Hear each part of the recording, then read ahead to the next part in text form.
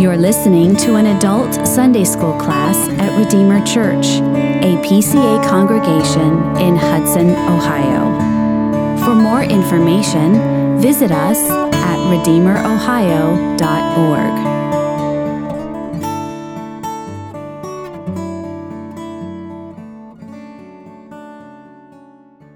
And so you'll notice the report is really centered around those issues, even though it's supposed to address these other issues, and it does tangentially, but it's really getting at the desire issue that has important implications, not just for sexuality, but also for all of life and all of our desires. And so we're really hitting that today, this issue of sin and desire and concupiscence. It's really one of the main core issues that the report addressed. And so in the future, we're going to hit some other issues, sanctification, the use of language, how we describe ourselves, repentance, hope, a number of these other topics we'll get to.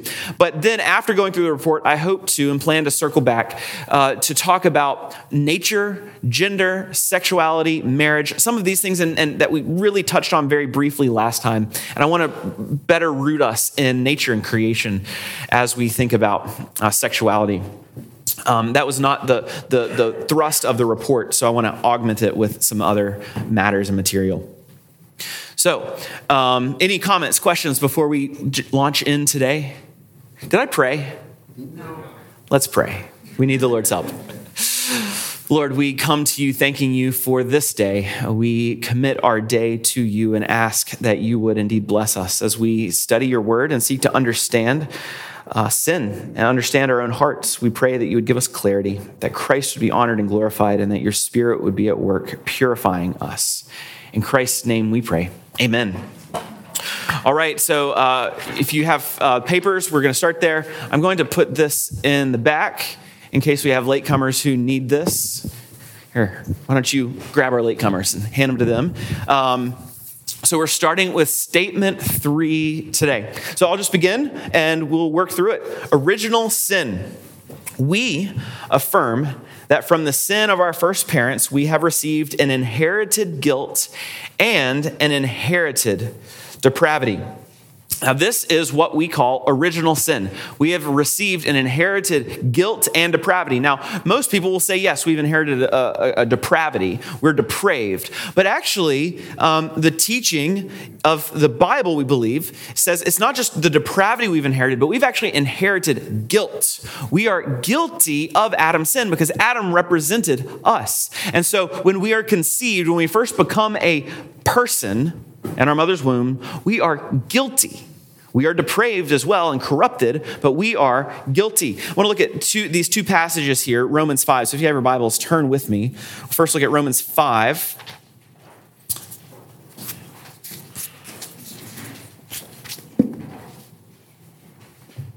Romans 5, 12 through 19. I'm not going to read all of it. We're just going to look at the first verse or two. He says, therefore, just as sin came into the world through one man, and death through sin, so death spread to all men because all sinned. So I'm going to stop there. Sin came into the world through one man. So the one man is Adam, and it's now sin that has entered the world, and then death through sin, and death spread to all men. And it says because all sin is really getting at evidenced by all sinning. Is that what sin has spread to all of us? It's through Adam, it's through our representative. And then it goes to parallel that with Christ and says, you're saved though through one man. One man has given life. And in the same way that we're imputed the righteousness of Christ to be saved, we have been given the righteousness or the sin of Adam at birth. And so it puts these things in parallel here in this whole passage. Again, we're not going to read it all, but there's Adam who gives us sin, not just corruption, but gives us the guilt of sin. And then Christ gives us the forgiveness of sins. They're both, the question is, who is your representative? Is it Adam or is it Christ? And so we are born in sin. And just to back this up, flip over to Ephesians.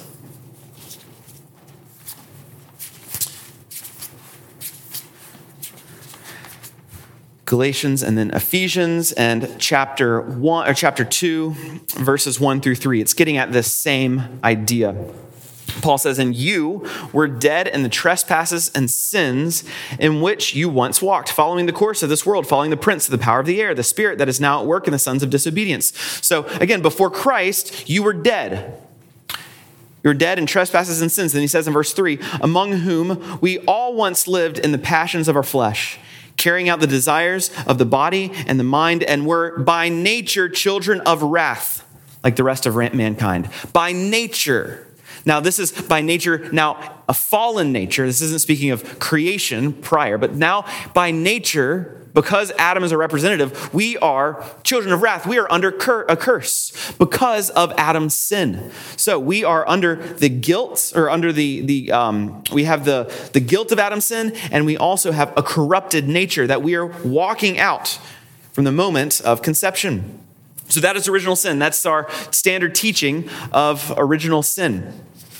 We'll pause there, and then we'll keep moving forward. Any questions or comments there? Think about this, I think, yesterday. There's no instances in Scripture where it talks about people sinning afresh, like people being perfect and then falling. Like you kind of have it. Yeah, that's right. If it was true that we were all kind of like blank slates and then we all sin, Scripture never talks about that, and any indication of that. Right. Yeah, that's a great point. And in fact, we see the evidence going the other way. But you're right. You would think, say, okay, these kids are pure until age 5 when they can actually consciously sin. Scripture never says that, never speaks that way. So that's a really, really good point.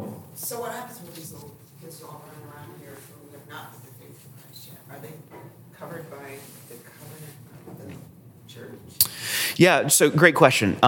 Children who are members of the covenant community, they haven't yet professed their faith, either publicly or even to their parents or privately, right? If they haven't expressed faith, are they saved, right, is the question. And the answer is, we don't know, but no, apart from faith in Christ. So without faith in Christ, there is no salvation. And so what being members of the covenant community, it doesn't make you regenerate. It doesn't save you being a part of the covenant community. What it does is it draws you, it shows you Christ. You have more profound, and in a profound way, you behold Christ, you see Christ, and you're called to have faith in him. And now, I don't want to go into the issue today of, okay, those who are too young, those who die in infancy, those kinds of things. The confession says elect infants dying in their infancy are saved. So if they're children who die before understanding the gospel or before they can comprehend, those who are elect are saved by the wonderful grace of God that we don't understand.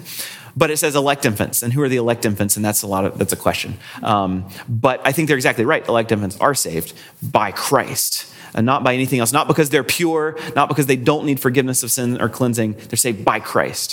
So I'm going to pull back from that one. There's a lot there. That's a good topic, though, for discussion. I'm happy to do that at another time.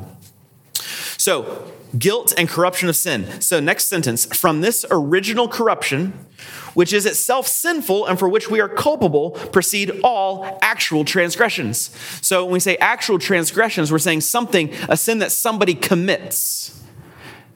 Every sin we commit comes from that original guilt and corruption that we inherit.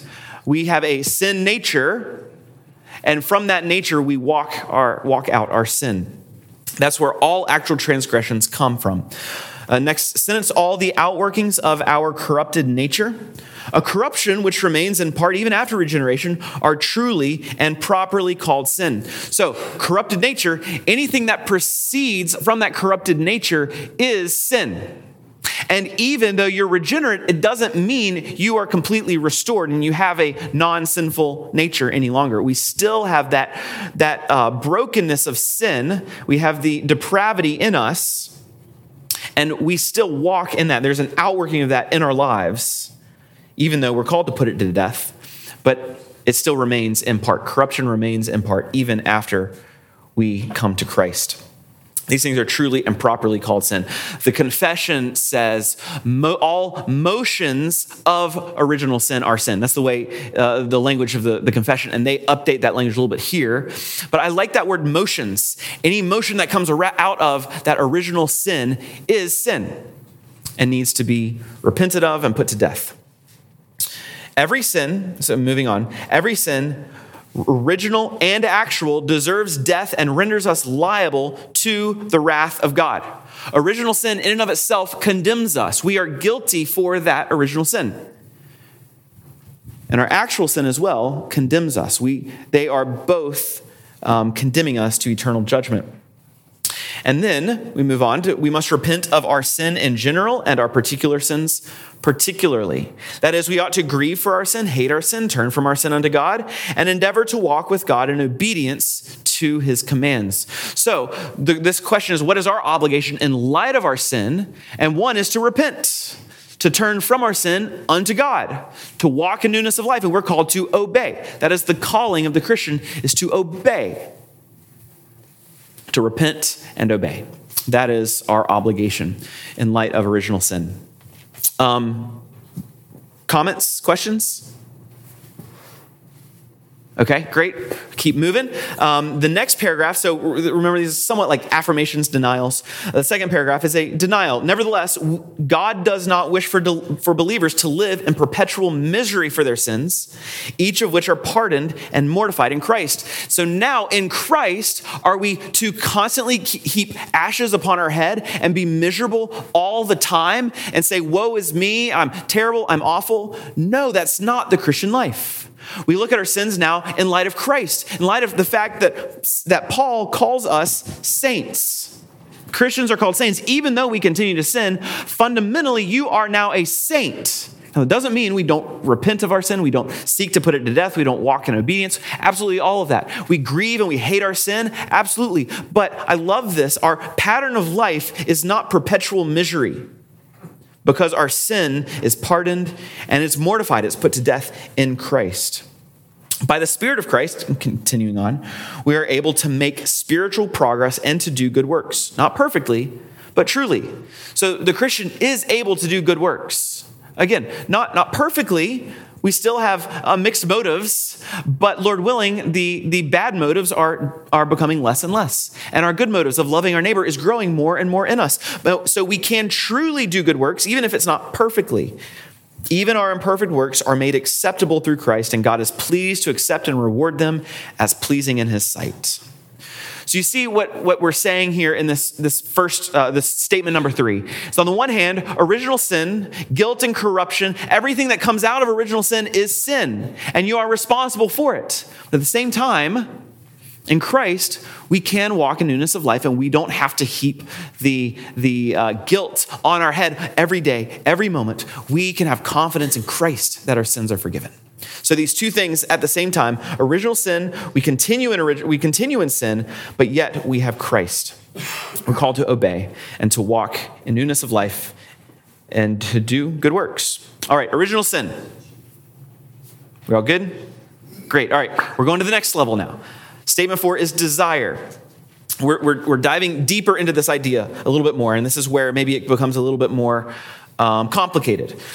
We affirm not only that our inclination towards sin is a result of the fall, right? So this is what we just said. Our inclination towards sin is because of the fall, is because of original sin, Adam and Eve in the garden, but that our fallen desires are in themselves sinful, right? So those desires that result from original sin are sinful. I want to read these two passages from 1 Peter.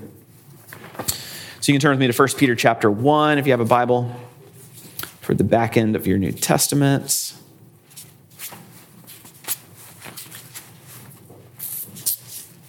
Hebrews, James, and then Peter. All right, 1 Peter 1, I'll read verse 14. As obedient children, do not be conformed to the passions of your former ignorance.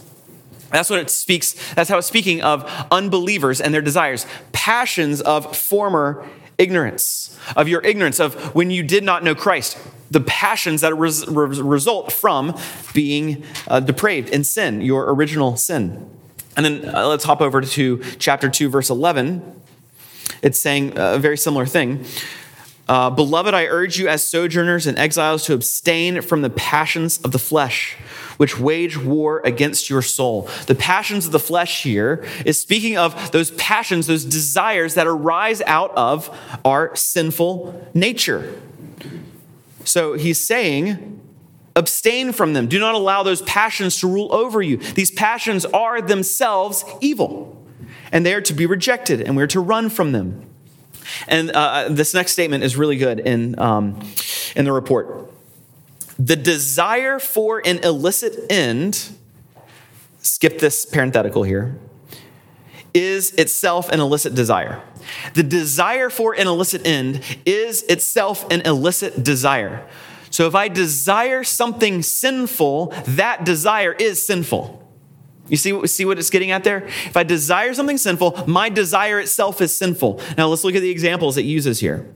The desire for an illicit end, whether in sexual desire for a person of the same sex or in sexual desire disconnected from the context of biblical marriage, is itself an illicit desire. A sexual desire towards someone who is not your spouse is an illicit desire. It is a sinful desire. And so this is where they specifically name sexual desire for people of the same sex. And we'll get to the nevertheless in a moment, which I think is very helpful and pastorally good here. But that desire in and of itself is sinful. A sexual desire for somebody of the same sex is sinful. Whether you are coddling that desire, whether you're trying to develop that desire, whether it's coming on its own and you don't want it at all, the fact that it is there is itself sinful. It is against nature, our original nature, but it is now congruent with our sinful nature. It is an outworking of the fallenness of humankind. So this is a very, very important sentence. The desire for an illicit end is itself an illicit desire. And this isn't just for sexuality. This is in all parts of life, in everything. A desire for power, a desire to silence other people, a desire to dehumanize others in whatever realm. That is itself a sinful desire, and it must be repented of. Yeah. That's exactly right. This is one of the key points that was at issue and the question of the day that this whole report was about. And the question is same-sex attraction inherently sinful, or is it just something that happens upon people and what they do with it can be sinful? What they're saying is, no, it's sinful in and of itself. Now, we're not condemning those people to hell who have those desires. That's not where we're going to get there. That's not what we're saying. But we're recognizing at the root that desire is sinful and does not bring honor to God. It is not what we were meant to do and how we were meant to be. It is contrary to the purposes of God. And so that desire is sinful. Does this go with the concupiscence? Yes, concupiscence. That's right. That's right. So that's going to be like the next level down, getting at that, which is getting at the same things with different categories. NPR was having a special on the report in '93, which says pretty much was claiming that homosexuality was genetic. And it was rejoicing that now they can stick it to all those people that it's not a moral issue. Right. Can you speak to it, even if there's a genetic predisposition to this or to that? Right, yeah. I mean, even if they say there's the gene, and I listen to the same thing you listen to, even if they find the gay gene, which they're actually debunking and saying there's no evidence of that any longer. Not there was evidence. The theory of that is not withholding scrutiny. But even if there was like, this is the one gene, and if it turns, you're now same-sex attracted. Even if that was the case, what we would say is that's a result of the fall. Like, even if that's a result of the physical corruption of our nature, even to the level of DNA that we're evidencing, this is not what we were created for. We were created male and female. This gets back to last time and matters I hope to go through more detail in the future. We were created male and female for the purposes of filling and subduing the earth. Male and female for the purposes of marriage and procreating and filling the earth. So this is contrary to that order. So even if there is a gay gene, it doesn't say it's not sin, and it doesn't alleviate anybody of their responsibility to honor God and to obey Him. Yeah. The other thing I was thinking was that I think alcoholism, they do have genetic. Yeah, that's right. To that.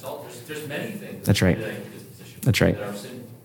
That's right. We each have our own battles to fight. Exactly. That's right. That's right. Very good. Let's keep walking through this. Therefore, the experience of same-sex attraction is not morally neutral. The attraction is an expression of original or indwelling sin that must be repented of and put to death. This was that $10,000 line that came out of this report. Same-sex attraction, the experience of same-sex attraction is not morally neutral.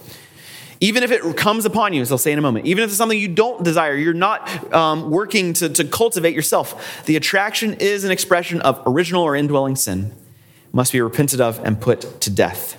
We can't let even a unintentional same-sex attraction, an erotic sexual attraction, we cannot let that just be there.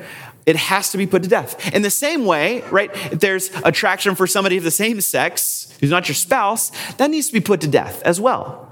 So this works in both directions. But the key is that it is original sin, that corruption of our nature being manifest. And that needs to be put to death, repented of and put to death. Let's go to this nevertheless statement. Nevertheless, we must celebrate that despite the continuing presence of sinful desires, and even at times egregious sinful behavior, repentant, justified, and adopted believers are free from condemnation through the imputed righteousness of Christ. What I was thinking was going to be the nevertheless statement is in the concupiscence nevertheless statement. We'll get there. Nevertheless, experiencing these desires is not saying you are not a Christian. It is not a disqualifying sin. It is not a sin that says you are not a Christian. We all wrestle with various sins as a result of the corruption of our nature. Some it's this sin, some it's other sin, or different kinds of sin. And if you are in Christ, if you're looking to him, if you're justified, adopted, you are saved. You can know for certain your sins are forgiven, this sin included. And what a joy that is. We are able to please God now that we are adopted, and the Spirit enables us to walk in newness of life. So this is not, we say this is sin strongly, but we don't say it's a disqualifying sin. In the same way, no sin is disqualifying for those who are looking to Christ and turning from their sin. All right. Anything else? Yes. Are we going to equally apply these statements to the transgender? Yeah, no, that's great. And what's interesting, this does not do that, actually. So I'm glad you brought that up. This report does not do that because it wasn't on the radar in the same way it is now. And so again, that's where I think a weakness, it addresses transgenderism in a, what's that? I mean, it still does. The desire to be met. That's right. It doesn't explicitly say it, but yeah, it addresses it more tangentially. It doesn't hit it on the head in the way, let's do it right now. So this does apply to transgender issues, and that desire to not be the sex that you are is a sinful desire, right? The physical, we are made physical beings, physical and a body and soul, both body and soul. We have these two parts, and God created us physically to be a sex, a gender. And a desire to not be that is a rejection of God's purposes for you. And so this desire, now, there are legitimate, because of our fallenness, like there's legitimate confusion about this. But even that confusion is sinful. But again, it's not the unpardonable sin, right? But we do want to grow, if that is a difficulty, a trial that you are undergoing, we want to grow to embody and to enjoy the physical body God has given you, and not to reject it, not to reject the sex that you have been made to be. And so you're exactly right. This applies the same way. My desire to be a woman is a sinful desire. A male desiring to be a woman is a sinful desire. I'm saying this all hypothetically, right? But I say that, right? This is a struggle, no doubt, of people in this room, right? And my statement to you is, one, let's call it out as sin as it is, but at the same time, you're in Christ.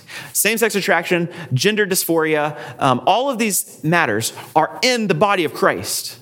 And so we want to be compassionate and listen and care, but yet we're called to reject it, and we're called to live as God calls us in accordance with our gender, in accordance with the purposes of sexuality in nature. So thank you for bringing that out. Yeah.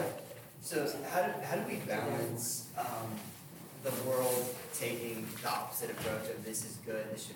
Right. And I think often the church has a deep reaction to condemnation when in a lot of cases, like I think from a pastoral standpoint, these people need very intentional Yes. Great. support and care. Great. Ministry. Yeah, great question. So you're asking the application question. Okay, so what now in the world? How do we do this? How do we live as Christians in a world that hates what we're saying? This is hate speech. So two things. One, on the individual level, you're exactly right. Compassion. Show them Christ. Point them to Christ. Our number one goal when we're dealing with an individual is not to fix their sexuality. It's to show them Christ, and in Christ, they are renewed in newness of life, and then we call them to obedience in Christ. Ernie, yeah. Question.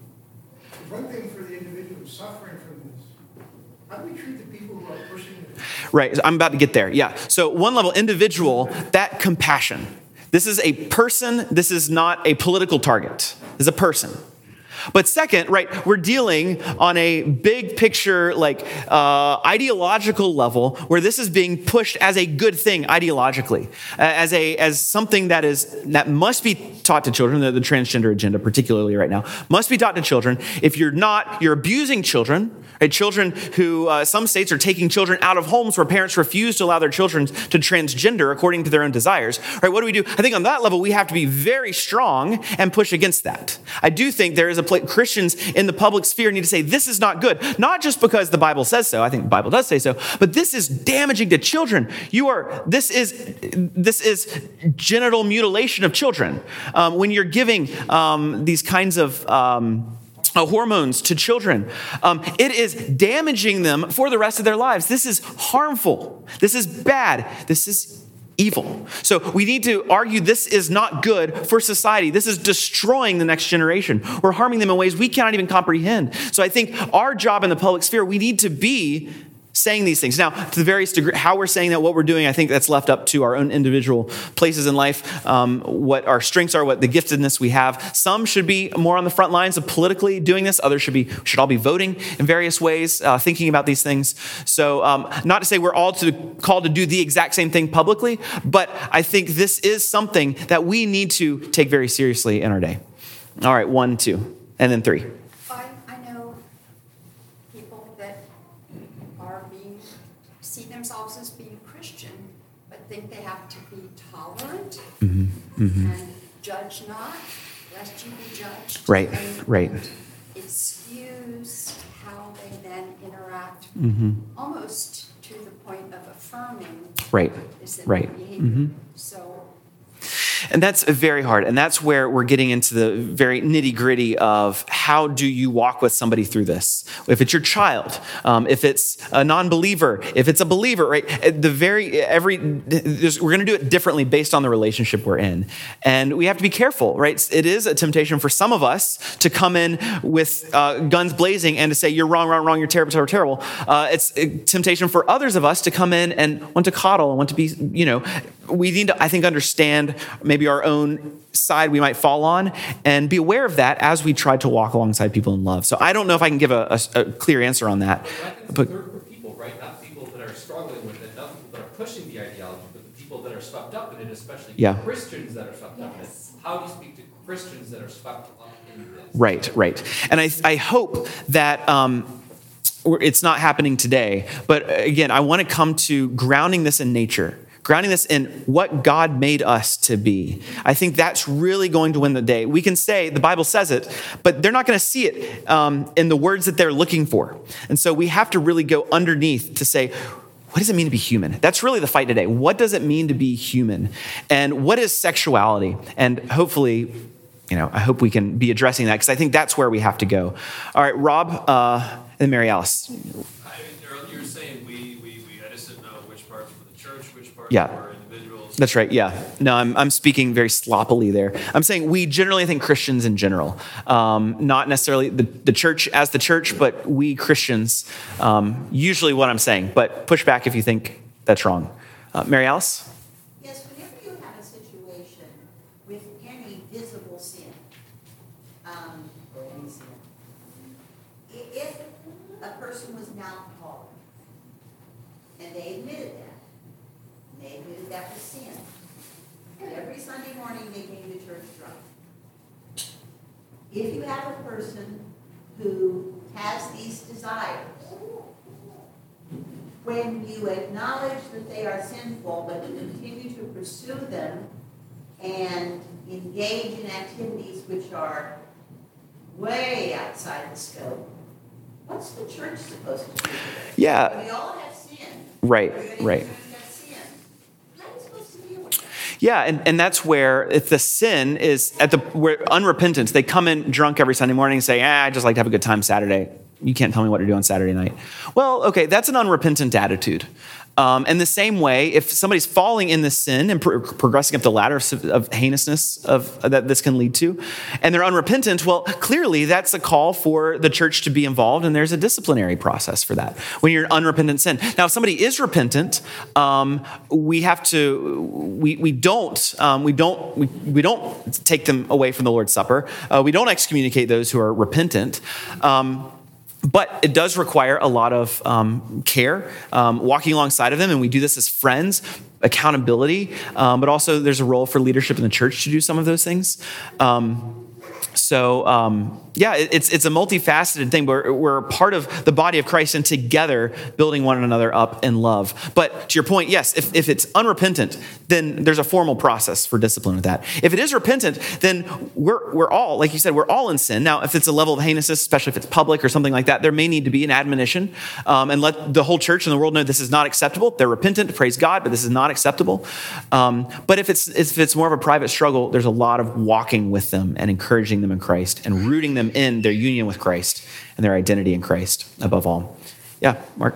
Don't you view this issue as likely the one issue that's destroying the evangelical church? The number one issue destroying the evangelical church? Possibly. I don't know. I'm no sociologist, or I'm not sure. But it's amazing how much I listen to, broadly evangelical podcasts or read articles, and the assumption is your desires are just neutral, and what you do with them is what matters. And I hear this all the time in evangelical circles. So you're right. I think this is a point of disagreement that we do have with broadly evangelical circles, because I think the Bible does better reflections than that. Our desires result from sin, and our desires then for sinful things are sin. And so we need to repent of them. So that, yes, thank you for mentioning that. Yes. Oh. Yeah, thank you. I'm sorry. The question was, is this the biggest issue with the evangelical church today? Was that? Destroying. This is destroying the evangelical church today. Is this the issue, destroying the evangelical church today? Yes, that's right. Same-sex attraction, those things. Mm-hmm. Is that destroying the church today? And my response is, I don't know. Maybe it's one of them. I'm not a student of the broadly evangelical church, so I can't say. You can see certain instances where it is in certain places. Just listening to a couple of podcasts this week from Rosaria Butterfield and feedback. I appreciate what you said about the church leadership, but I think also the encouragement is, and what she has said specifically, is that we have a duty and responsibility as well as congregants and as brothers and sisters in Christ to one another for the purity of the church. So we can't just depend on our sessions, Yeah. our pastors. We as individuals have to be about the purity of the church and holding one another accountable in all facets of sin issues. That's right. So that's her big thing, and it goes back to the Yeah. Titus model, That's right. mentoring, and all of Yeah. that has to be happening. Yeah. Did you listen to the DeYoung interview with her? Yeah, I haven't listened to that one yet, but good. Let's go to concupiscence with the few minutes we have. So concupiscence, we'll see, this is a Roman Catholic doctrine that really has infiltrated the evangelical church. So there's a lot of footnotes here. You can chase those down later. I'm not going to deal with them here. But we'll see, this does a very good job stating the Roman Catholic view. We affirm that impure thoughts and desires arising in us prior to and apart from a conscious act of the will are still sin. So impure thoughts, desires, prior to a conscious act of the will, it is sin. That is sin. And next sentence, we reject the Roman Catholic understanding of concupiscence, whereby disordered desires that affect us due to the fall do not become sin without a consenting act of the will. So that's the Roman Catholic statement. These disordered desires are not sin until it becomes a consenting act of the will. If a desire arises in you that you did not consent to, it is not sin. Again, this is the Roman Catholic view, and this has now become the standard evangelical view, I believe, and what I've heard. And this is the doctrine of concupiscence. Concupiscence, this kind of this what's the language? Pre-conscious act or pre-conscious desires are not sinful, and it's rejecting this. We reject this idea. These desires within us are not mere weaknesses or inclinations to sin, but are themselves idolatrous and sinful. So again, this is kind of what we were saying before, now putting in the context of this Roman Catholic doctrine. These pre-conscious desires are sinful. And if you read a footnote, you'll see actually John Calvin is taking Augustine to task, because Augustine taught the doctrine of concupiscence. And Calvin's saying, no, we love Augustine, but you're wrong here. We'll stop there. It's basically what we've been talking about before, but pause for questions, comments on this. Yeah, Jim. This is not a good time to point out, we're not called to take some thoughts captive to the Lord. That's great. Very good. All our thoughts. Very good. Yes. Those are desires, thoughts. And that was even before it was a thought.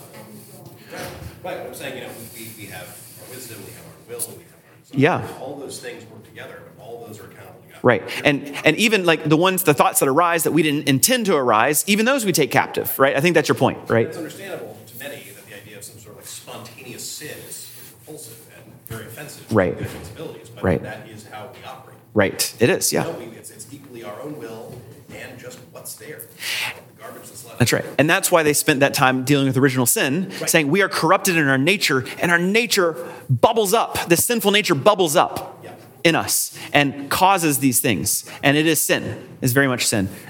Say something. I just said, what do we do with it? Yeah. We're born into sin. Right. We're all depraved. That's right. Now, when it becomes revealed to us, when we pray, Yeah. it can be revealed to us. What's our response? Yeah, and that's where I think we come back to the beginning, and our response is to repent of it and to turn from it and to seek to renew our minds and our hearts, our desires after Christ, and so that we no longer have those desires any longer, that they don't come unconsciously bubbling up to the surface. Rob, were you going to say something else? No, I Okay. think it'd be a great thing. You get to heaven, you don't even, you're not going to have sinful thoughts. You're not even going to have Isn't that amazing? thoughts. It's To me, absolutely. it was true of Jesus, so Amen. it's a pretty simple heuristic to find out whether or not Yeah. these unconscious thoughts are sinful or not. Very good. And if Yeah. it's in Christ, they will exist in heaven. Yeah, very good. I really appreciated Scott Wright's threefold plan for dealing with a lot of these things. You fight. It's a battle. You fight the sin. 2, practice self-control in all things. Generally, have self-control in your lives and don't just be going everywhere. And 3rd, cherish Christ. Yeah. Have a desire before Him. That's right. Those 3 things are great bulwarks against concupiscence. That's right. And one thing when I'm talking with guys who are struggling with pornography, one of the first things I'll do is say, hey, let's read some really good theology. Right? It's not necessarily, yes, we're going to talk about those issues and there's accountability and there's other things, but we need to have the mind of Christ. We need to think of God in all of His glory and His majesty. That's what is changing us. It's not I'm going to do harder, or I'm going to work harder, I'm not going to do it again. Okay, we need to set ourselves to fight against, absolutely. But we're not going to win by just merely fighting the war. We will win by being conformed to the image of Christ, by glorifying and honoring and having our minds transformed after His image. Jason, I think both with this report and just in general, you just gave a great 44-minute advertisement for catechesis, tying together all the scripture that goes into this report. Yeah, that's right. Whether it's for us in a larger catechism, or through a smaller catechism of children, or even a children's catechism, a lot of these questions were answered in here. It's true. In a broad sense, are already answered. Yeah. Any question Yeah. about what God can do doesn't say God can do all things. It says He can do His holy will. Yeah. And Yeah. any question about what we are aiming for is we're aiming to be more like God. Mm. And when we ask ourselves about our sin, well, are our desires sin? Well, the Catechism will tell us we're corrupt in every fiber of our being. Yeah. And so if we Yeah. look at something like transgenderism, where it's emerged rather quickly since this report was started, we don't have to address every individual thing. Right. That's right. We do equip ourselves, pointed at what's true, what's worthy, what's Mm-hmm. right, and compare everything against that. Yes. If we're comparing it against that, it will either be entirely in agreement with that, or we will know that there's some Yeah. flaw. Yeah. Very good. I think that's better than chasing every little thing of the Right. every That's right. Times article is what's true, what's right. Aim at that. If it's not that, Yeah. That's right. And I think that's where this report didn't come back asking to change our confessional documents. It's actually just using scripture and our confessional documents to address this issue. That's there, but they're explicitly addressing it. I want to get to this last paragraph quickly. I think there's a few important points I want to make in our now 44 minutes. It was 42 minutes when you said that. Now it's 44 minutes. Nevertheless, we recognize that many persons who experience same-sex attraction describe their desires as arising in them unbidden and unwanted. Yes, okay, people say that this is what's happening, and we're going to trust them, right? We're not challenging that. It does happen, where these desires come unbidden and unwanted. We also recognize that the presence of same-sex attraction is often owing to many factors, which always include our own sin nature and may include being sinned against in the past, right? So there's things that have happened to you, sin against you in the past that often will shape these desires and help in the disordering process of our desires. It's recognizing that. It's our own sin. We've also been sinned against. As with any sinful pattern or propensity, which may include disordered desires, extramarital lust, pornographic addictions, and all abusive sexual behavior. So as with any sinful pattern or propensity, the actions of others, though never finally determinative, can be significant and influential. This should move us to compassion and understanding.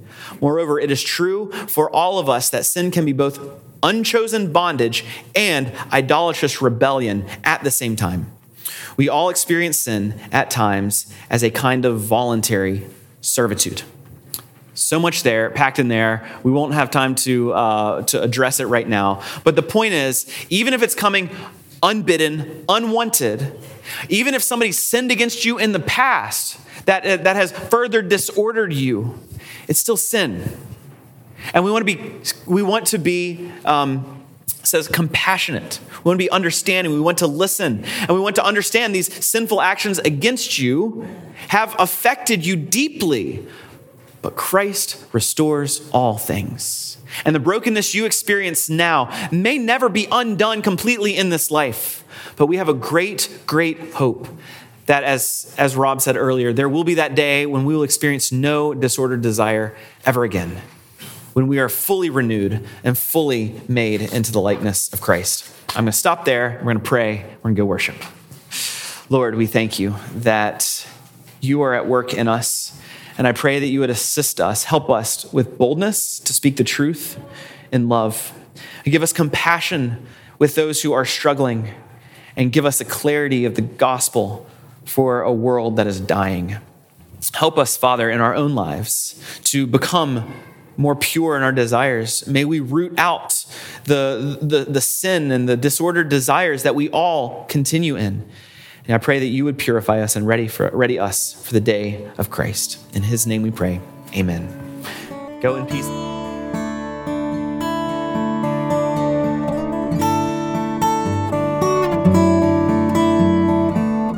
Thank you for listening. For more information or to connect with us, visit us at redeemerohio.org.